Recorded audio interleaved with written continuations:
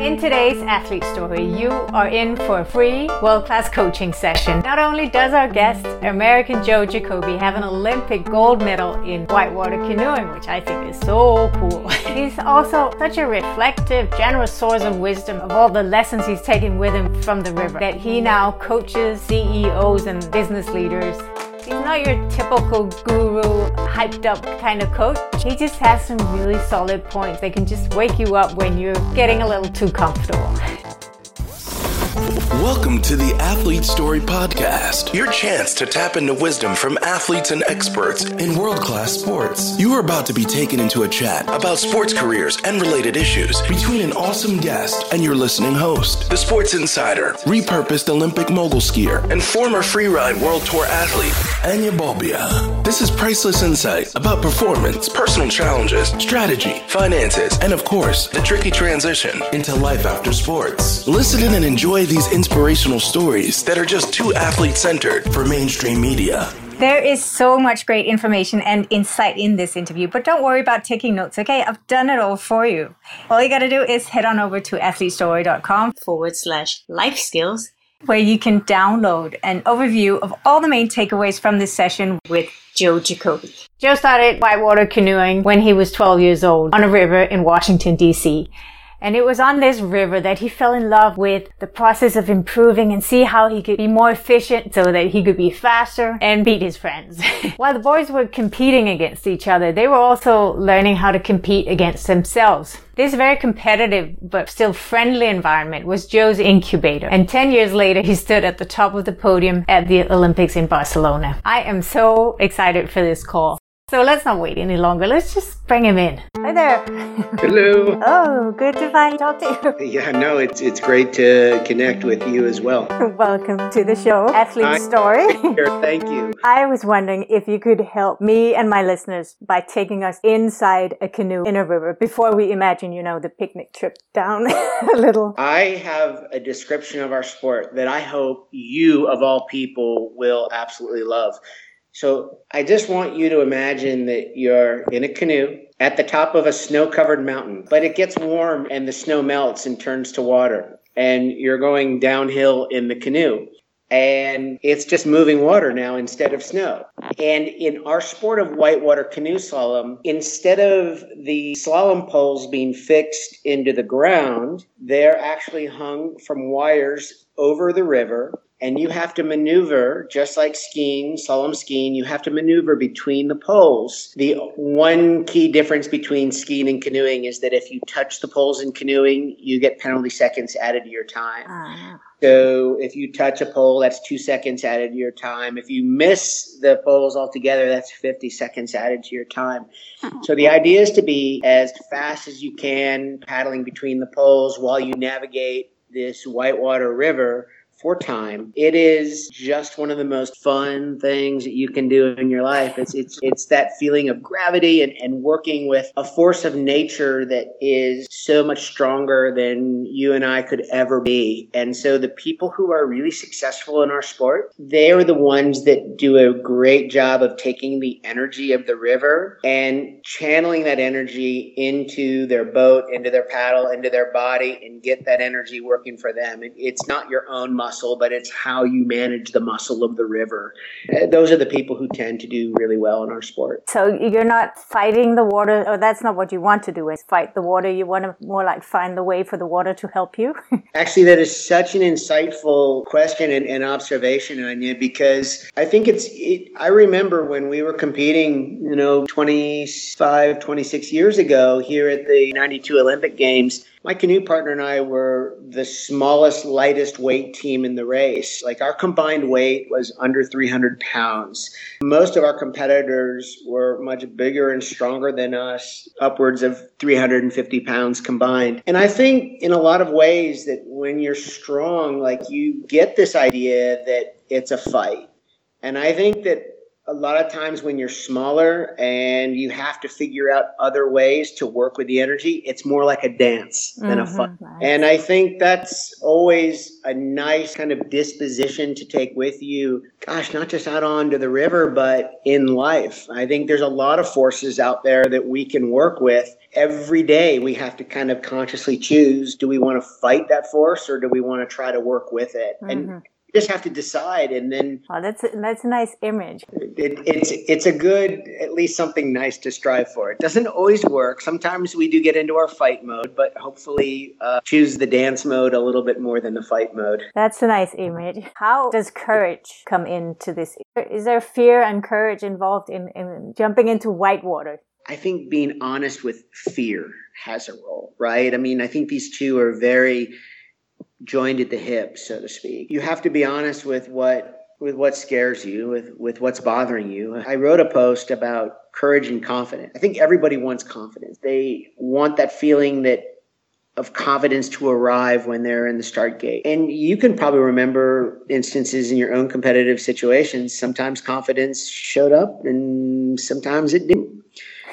And that leaves you with one more choice. That's when you can choose to be courageous. Confidence either came or it didn't, but courage was a choice. I think as long as you spend time being very honest and open with what isn't working well for you and maybe what are points of fear or what are challenges that you're working with, I think it becomes then much easier to choose courage in the right moment and in the right situation and in a way that works for you. But it's a practice. It's a practice like anything. So what you're saying is that if you're being honest to yourself about what it is that you're afraid of, then you can deal with it by choosing to be braver about that part. Whereas if you are not being honest to yourself, it's always going to be another reason or excuse to not do it. Absolutely. I was the chief executive officer of the U.S. Canoeing Federation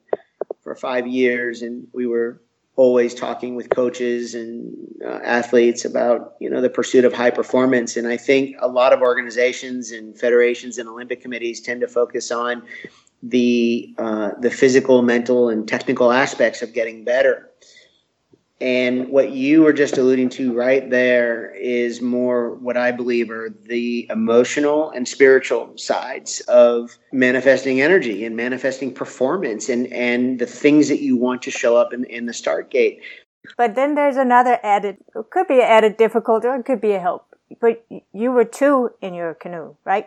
Yeah, another really great observation. I think that when you decide to strap yourself into a canoe with another person, there's a lot of trust that has to happen. You want to know something about what that person's made of because his thoughts are now your thoughts. His choices are now your choices. And probably the sport it compares best to at the Winter Olympics would be the bobsled. Yeah, I think so. Certainly when you think about the team element and the trust, things are happening so quickly that I think one of the really transferable life skills and business skills, I think from sport like bobsled and luge or whitewater canoeing in a tandem situation is the unspoken communication, how you communicate with your body language. Like I know that I was in the back of our doubles canoe and my partner Scott was in the front or what we call the bow. And the way we actually paddled was I would always be looking towards his body movements to indicate to me what he was trying to do with the boat. If he dropped one shoulder and put his paddle out to the side, it kind of indicated that he wanted to move the boat left. And then once I knew that, then I could instinctively do a stroke that could help the boat move left or help him turn the boat to the left. And so you're always kind of looking at those, reading the other person and trying to understand what's happening. And it did require a lot of time and a lot of work together. But it is such a, I don't know, for lack of a better word, joyful experience to paddle well on a course, on a race course, and share that experience with another person. And I think you and I could both think about our business experience and our client experiences and imagine where that nonverbal communication becomes very important. I think one of the great life lessons that the river has taught me, regardless of one person, two people, for every advantage that the river gives you, there's always an equal and opposite disadvantage. And you just have to kind of work with those different forces. If we stay with the image of the bobsled for a bit, you have all the winter sports, whether it's on snow or ice. Yeah. It's about the glide. And I guess water sports is the same. I wrote about this idea of glide in one of my Sunday Morning Joe posts. I feel like one of the things that I learned from my time in canoeing, or when even for the little bit of time that I spend on cross country skis, and you push on one ski and you just want to see how much energy you can get out of one push. And if you can just be patient and quiet enough. This team seems to have a little more of a patient style. Kind of let the energy just take care of itself. Kind of waiting for the race to come to them. I think people would be surprised, like how much momentum that you can take with you on your journey. Yeah, they just control the boat, put it where it needs to be, and the rest just happens. If you get very proficient at the idea of glide, you'll find that you actually have more capacity and more energy to use at the moments when you really need it. I think when you miss out on the idea of glide as a concept of kind of letting a unit of energy kind of ride out its course in anything, whether it's presenting an idea or whether it's a stride on an ice skate or a paddle stroke in a canoe. I think when you just give yourself the patience to let that energy carry, you begin to see that a lot of times you don't need as much force and energy, and that quiet disposition gives you a chance to really feel what else is going on and where else you might be able to take on more energy. One of the things I really learned about canoeing is that when you weren't taking a stroke, like you could feel the current of the river even better.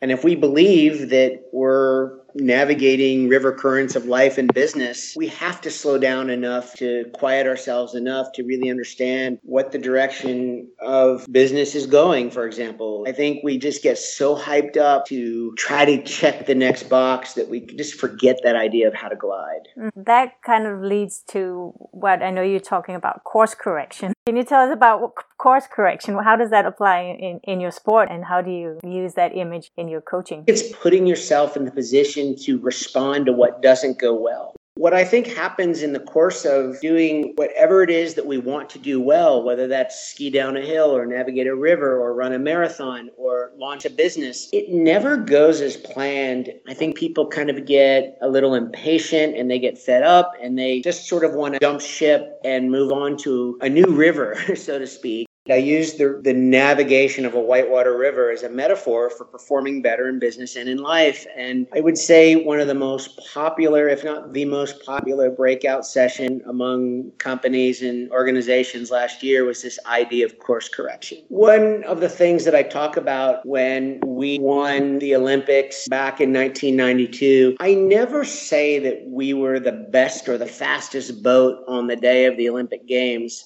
What I tell people that I feel like we did well was that we corrected mistakes and anticipated mistakes a little bit better than the competition did that day. Can you take us back to when you started this sport? I was very lucky in the way I started canoeing. I don't know if you've ever read the book Outliers by Malcolm Gladwell. Yeah. The fortuitous circumstances you have in your life that are kind of beyond your control. So I grew up in the Washington, D.C. area on the Potomac River where there was world-class whitewater in a major metropolitan area, which is very rare in the sport of canoeing. At that time, the legendary coach of the sport, all the world champions, the U.S. team was paddling really well at the time. I was 12. This was the 1980s, and the coach was trying to recruit some new people into the sports, and their recruiting efforts yielded me. That is not saying a lot. It wasn't like I was a very athletic or fit person. I just liked showing up with this group of people, and I guess I was almost too young to understand how good these athletes were. My first workout on the Potomac River, everybody there had won a world medal of some kind in a world championships, a World Cup race. They were truly high performance paddlers. And what was crazy about that was 10 years later, on the day that we won the Olympic Games, everybody who was at that first workout was either my teammate or had retired and become one of my coaches. And even my coaching and training programs today, I talk about this idea of cultures of excellence. And that's what really kind of brought me along. And I was so lucky to grow up around those athletes, and we were very transparent in the way we shared information with each other. It was a super competitive environment. I think having that level of competition every day was important. And so today we hear about this idea of deliberate practice. I like that expression. How can we? And by deliberate practice, you mean like practice as if it's competition? Yeah, absolutely. Yeah. So does that mean you would do full runs in practice always? That's a great question. It wasn't that we would do full runs. It just means that we were competitive in everything that we did. That was just such an acceptable way to kind of work with each other and against each other, but really with each other. To your question, I think it just seemed that whatever we did on the Potomac River, we did it competitively. In your career, you made a decision at one point to go move your whole base camp and trains in another spot? In North Carolina, exactly. Why did you make that move? There were a couple of factors that went into that. My canoe partner had worked at this amazing whitewater raft company in Western North Carolina called the Nantahala Outdoor Center. There was one other time that whitewater was in the Olympic Games. It was a one-time deal in 1972. And most of the 1972 Olympic team for the United States were actually employees or became employees of the Nantahala Outdoor Center. So there was a great history there. One of the things that the Nantahala offered that was so different for us was that in a place like Washington, D.C. that was expensive, you had to either go to school or have a job to live there. At the Nantahala, it was you could put the proverbial eggs all in one basket and just say, this is what we do. We don't want to get to the finish line of the Olympic trials or the Olympic Games and ask ourselves, was there something more we could have done? Maybe if we hadn't taken that extra shift at work, maybe if we hadn't taken that extra class in school. But what if we just put everything in and said, this is our life, this is what we do? And it just turned out that the remote nature of Appalachia and the people and the culture and the spirit was like the perfect place for doing that. It just also gave us a chance to, instead of just be a part of a top-notch training group, it gave my canoe partner and I a chance to build our own.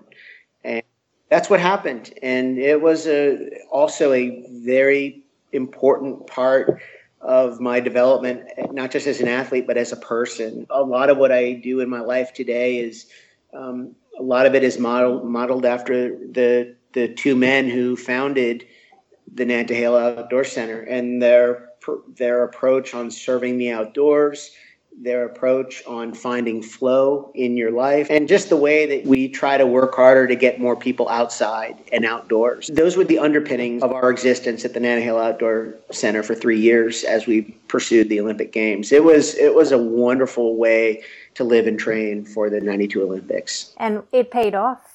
Well, it did. Those French athletes are here because they're starting to practice for the World Championships that are going to be hosted here in La Seu d'Urgell in 2019. That is what we started to do 1 year before the Olympic Games. My canoe partner and I spent almost 100 days in La Seu d'Urgell in the year before the Olympic competition. If you want to be good at the Olympic course, like you got to spend time at the Olympic course. Yeah. And we did that. This is kind of a weird question to give to you, but I would like to have your input anyways. There seems to be a generation of parents who have kind of tried to avoid competition for the children. What is your take on competition? I am a huge advocate of competition. One of the things I always challenge people is how can we turn deliberate practice into deliberate competition and not back away from that. And I would actually take this opportunity. This is pretty interesting. My family and I left the United States to move to Spain for a lot of reasons. So here with my wife, Lisa, and our 16-year-old daughter, Seo, who competes for the United States program, but practices with the Spanish program here in La Seu d'Urgell. We embrace competition so much at all levels that I think one of the great opportunities for us to be here is for our daughter to be able to take advantage of traveling throughout Europe with other friends and other athletes, and all the experiences that go along with that are fantastic. For where the sport of canoeing is competitively in the United States, there just are not a lot of race opportunities. There's not a lot of races, and there's not a lot of people to race against. And you compare that with here in Europe, where the sport is really strong. There's a lot of kids who do it, and there are races everywhere. I would also say that I think even for athletes like yourself and for me, that I think as we get older, our outlook on competition changes as well. It's not about getting rid of competition out of our life, but it's working with competition very differently. So today I run marathons. My goal isn't to win. I have my mindsets in the way that I approach marathon training today remind me nothing of the way I was as an athlete. I very rarely wear a watch. I don't measure very much what I do when I'm running. I just go out and enjoy myself. And I do find ways to challenge myself, but that's what competition does for you. It gives you a bit of a measuring stick every once in a while to say, this is who I am. Where am I? And I think that question, it's really healthy. And maybe it gives you a reason to go where that pain is that you would otherwise avoid. I love that. That is, Anya, it's 100% spot on. And I think that in life, as we get older, we need to find ways to awaken ourselves. And I think competition is the perfect way to do that. And it's not competition in terms of, oh, I have to go win something or I have to go beat somebody, but it's just being courageous enough to show up on the day and say, I'm ready to be measured and see where I am. It can be tempting to opt out of that being measured part. I think so. I don't want to feel like I'm making judgments about other people and the way they look at competition, but I think it's a reality of the way the structures and networks and communities of our world work. I think competition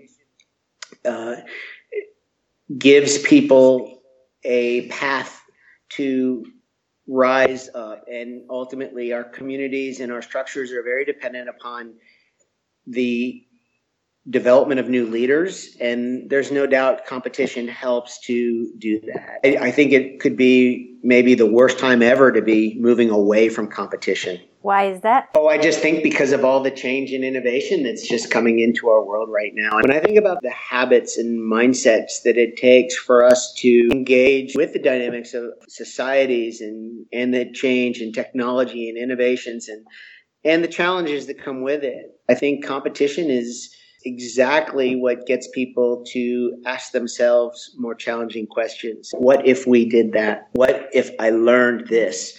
That's the gift that competition gives us. Mm-hmm. Okay, on a very cool note, let me just take a break here to remind you that you can grab the notes about all these life skills and lessons from the river that Joe is sharing with us today at athletestory.com/life skills. So, okay, let's get back to Joe's story and hear more about the practices that helped him make it to the top of his game back in the days and still today. I sit here in our apartment in La Seu d'Urgell, the town that hosted the 1992 Olympic Games. As I look over the top of the screen, I can see the French athletes literally training on the whitewater course where the Olympics were held. And gosh, we are loving this adventure living here.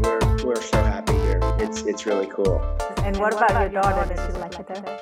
Everyone is happy here. Like, it's been great for the family, and it's been just great for us individually. So our daughter, Sao, she's 16. She competes for the United States, but she practices with the Spanish program here. The Spanish are going to host the World Championships here in 2019, and that'll be the Olympic qualification race. But that's the course that my canoe partner and I raced on in the 92 Olympics. And our daughter is named after the village here the town that we live in. When we were expecting our only child, I remember we found out it was a girl. We got into an elevator just afterwards. It was a very short elevator ride. And Lisa looked at me and she said, well, and I said, name? And she said, yes. And I said, Sao. And she goes, duh.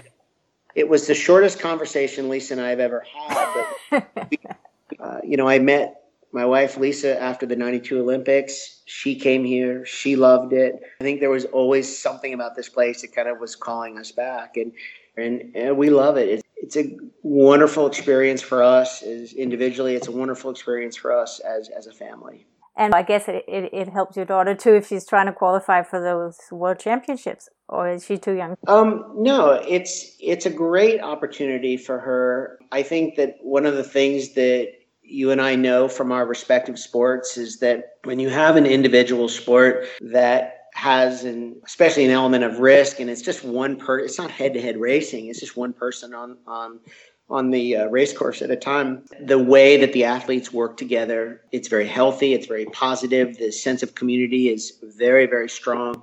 And so at 16, Sao is learning great life skills right now. And do you work with the team there at all? Anytime the coaches ask me to help out, I always volunteer. And even as I train for my marathon, several of the athletes here, they go running with me, which gives us an opportunity to get to know each other. And so they've become very important people in our lives here. And it certainly gets me thinking, and I think you think about this topic as well, is we can watch the Olympic Games that are happening now and we can appreciate the experience that they're having. But I'm sure you and I probably think a lot alike in what are they going to do afterwards? What could their contributions be to the greater world, to their greater communities? How can they transfer this very unique experience into something that will help more people? And I do that a lot here with the Spanish athletes. I think about that a lot, and I'm always wondering about ideas and trying to get them to speak about it and be open about it. And they have incredible coaching all around them that will definitely make them better athletes. And I see their talents as people, and if there's anything I can do to help them grow as people, I know they're helping me to grow as a person. So anything I can do to help them, I'm honored to do.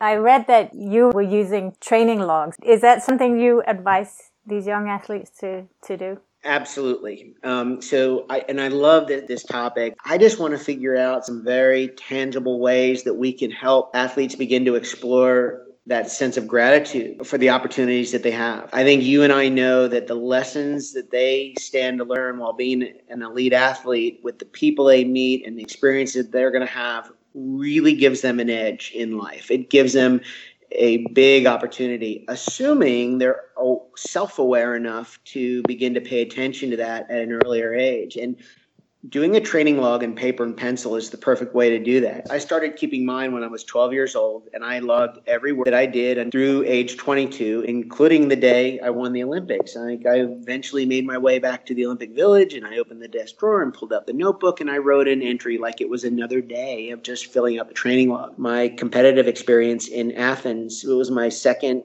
Olympic Games experience, 12 years after the first one in Spain. And I didn't win. I was 8th place. But that experience is like the ultimate proof in my life that you learn more from your losses than you do from your wins. You know, it forces you to kind of look at what happened and how you can improve yourself. And we can be grateful for hard lessons, and we can be grateful for losses. You know, when you win, I mean, you can come up with all these reasons of why it mattered, and it's too easy because you won the Olympics. But what I tell the kids today that I would do differently, the one question that I never asked myself every day was, how did I serve my sport today? So I just want you to imagine how powerful that could be to have every young person that participates in young sports write that question out and answer it in paper and pencil. How did I serve my sport today? It doesn't have to be an elaborate answer. It could be simple as sending Anya an email thanking her for her service, for what she contributed to the sport. It could be helping maybe a spectator that came to watch practice to just tell them what's going on and what the rules were. Or it could be helping out one of the younger athletes who's less experienced than you.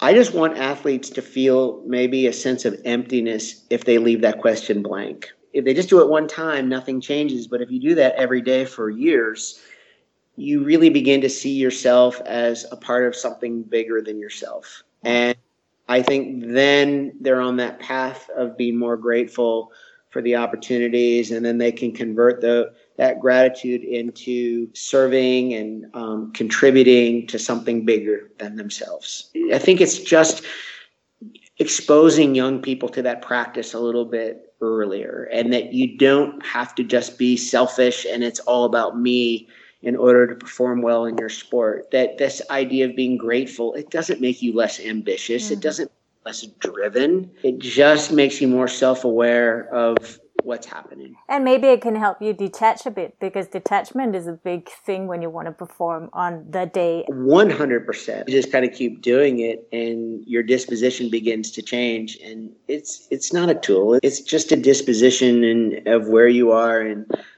as you said, of noticing that you're able to detach a little bit. And boy, what a life skill that is. I mean, there's all these, I look at the things that I do to start my day today with meditation and writing and, doing some journaling in the morning beforehand. And gosh, I look back. I wish that these were things that I had practiced more when I was an athlete. I smile a lot when I hear some of the young athletes that are using like one of the meditation apps like Calm or Headspace, and they're 20 years old. It's like, that is so cool. I love to hear that.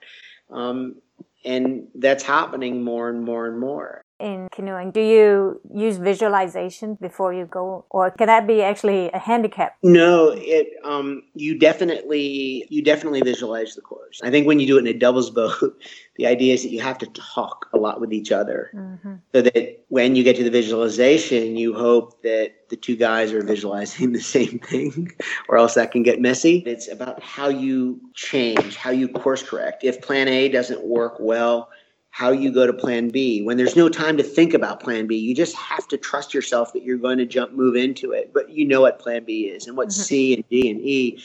And that seamless transition that I think happens in these flow gravity sports that come at you very quickly, like skiing and whitewater, I think these are hugely transferable skills in life and business. And I know they can be practiced. It's one of the reasons every organizational group I work with, doesn't always work out this way, but I always offer them the option to come get out onto a river with me. Let's get in a raft. Let's set up exercises.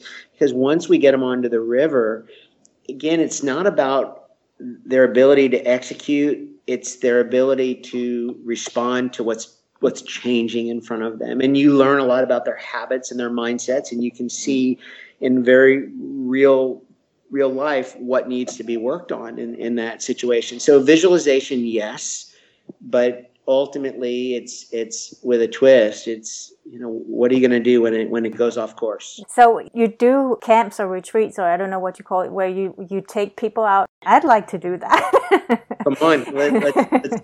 So it happens in a couple of different ways. So one thing that I do with all of my coaching is, I'm not one of these people that's looking for the latest and greatest trend in coaching and what people are talking about. All I do is I work with concepts and lessons and habits and experiences that have had a dramatic impact on my life as an athlete, as an executive, and having written about those for a long time, I'm also very good at transferring them to whatever situation is in front of an individual or an organization. So especially with the businesses, I take concepts from the river. It's all concepts of navigating rivers and using that as a metaphor. So whether I'm in Europe, where there's a lot of man-made whitewater courses and a lot of access to rafts and good raft guides and good athletes to kind of interact with, or in the United States, where I tend to use the Whitewater Center in Oklahoma City for a lot of my programs. But it's not just like recess on whitewater. Like, we really go out and whatever an organization is trying to work on, whether it's new mission statement or it's new company values or it's a onboarding process, taking those values that whatever the objective is, I'm really good at taking that objective and making a whitewater transfer to that objective so that people are really experiencing it and we kind of see where they are. That works really well. And then what I'm launching this year are these active lifestyle retreats here in La Seu d'Urgell. So the idea is to come here and to do some of the wonderful activities that we have, whether that's hiking or using the Parc del Segre, the food, the relationships, the culture, the way of the people, and then figuring out ways to plug that back into their life. So I'm not suggesting that everyone needs to go back to the United States, sell their home, sell their car, get rid of all their possessions and move away. I think it's more, how do you take these beautiful elements of the Catalan lifestyle and incorporate that a little bit more simply into your complicated life back in the United States. But I think people really more and more crave that sense of simplicity. And it's there, but like everything, it's a practice. And I think even the fact that you're just going away from your home and going with the focus to work on something, that's something that's natural to us as athletes, because we go on training camps whenever there's something we want to change or improve.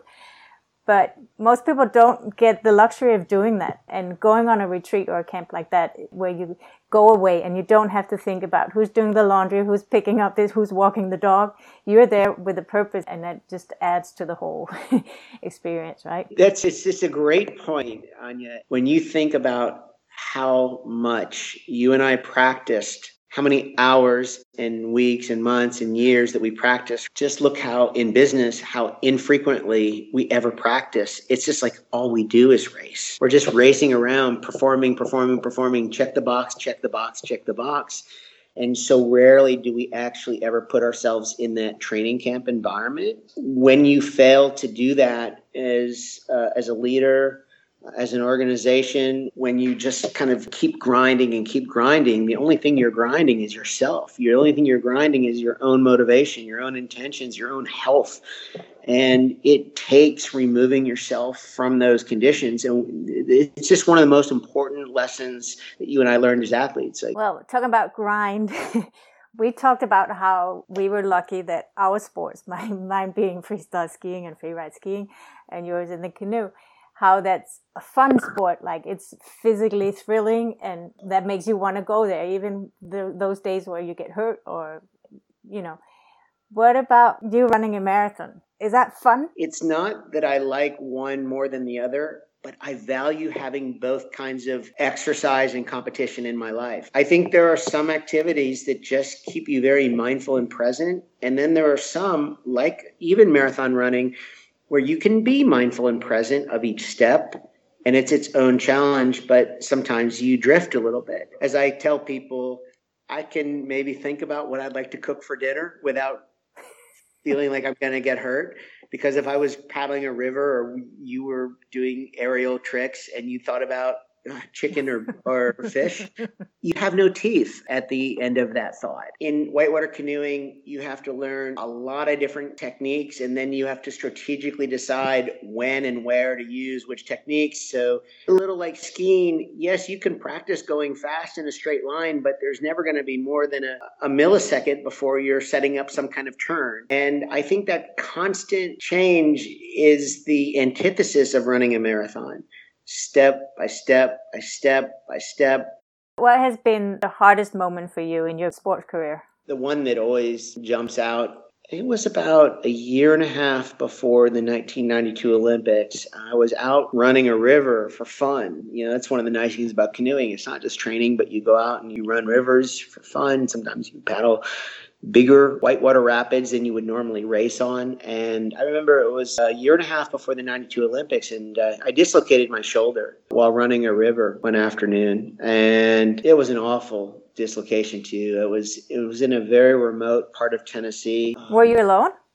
I wasn't, but I was with one other person, but he had to leave me to go get help. Oh.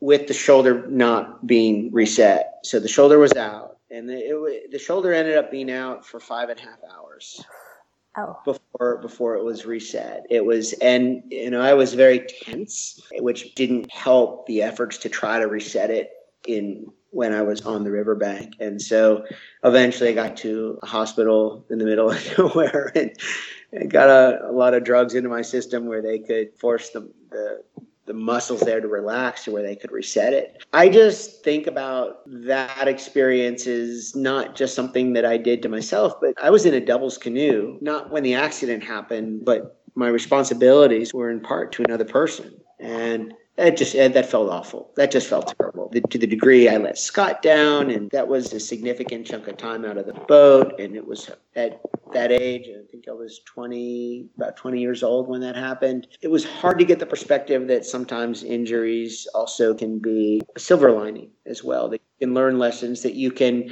do different things when you're injured. First of all, you can strengthen that part of your body. You can make it stronger than it was before. That's a great thing. But then you can do other things in your sport because you have time. You still go out on the river and the river still gives you insight. It's actually a big part of the reason that I go out onto the water. It forces me to relearn. The river itself has changed very little since 1992. I've changed a lot. The equipment has changed a lot. The culture around the sport has changed a lot. Is there anything you would say that your sport has given you as a gift that has come unexpected? Oh, unexpected. Gosh, it feels like everything. I really feel that the lessons and the concepts of the river have been my greatest teacher in life. When I just look at what the river does, how energy moves, how water moves through a set of obstacles and through a channel and on a river, and where the energy goes and how you work with it. If you just look at that and you transferring that to another situation, it's like, it's energy, it's science, it's never wrong. It's just what it does. I don't want to make the assumption that just because I get older, I get wiser. But I don't know, there's something that I'm more in tune with today about the water and the way it moves that I seem to be able to pull out applications to a whole lot of other situations, whether that's choices, whether that's health, whether that's relationships, whether that's business, performance. The river seems to know what it's doing, like where energy goes, where it moves. And I think maybe it helps me to be more aware of how to position myself relative to those movements, provided I give myself the space to just step back and look at what's really happening here so that I'm fighting less and maybe dancing a little bit more. Thanks again. Remember that you can get a simplified overview of all the main takeaways from this session over at athletestory.com/life skills. If you have any fellow athletes or people who you think could benefit from listening to this, of course, I'd be very grateful if you'd share this podcast with them. Thank you. I gotta say, I'm already looking forward to presenting you to yet another fabulous guest in the next episode of Athlete Story. In the meantime, you take care, okay? Bye. Thank you for listening to Athlete Story. You are awesome. If you are yourself a world-class athlete or former, don't hesitate to come over on athletestory.com and check out more free stuff and resources to help you thrive in and benefit from your sports career. Dare to prepare, then get yourself out there. Stay in touch.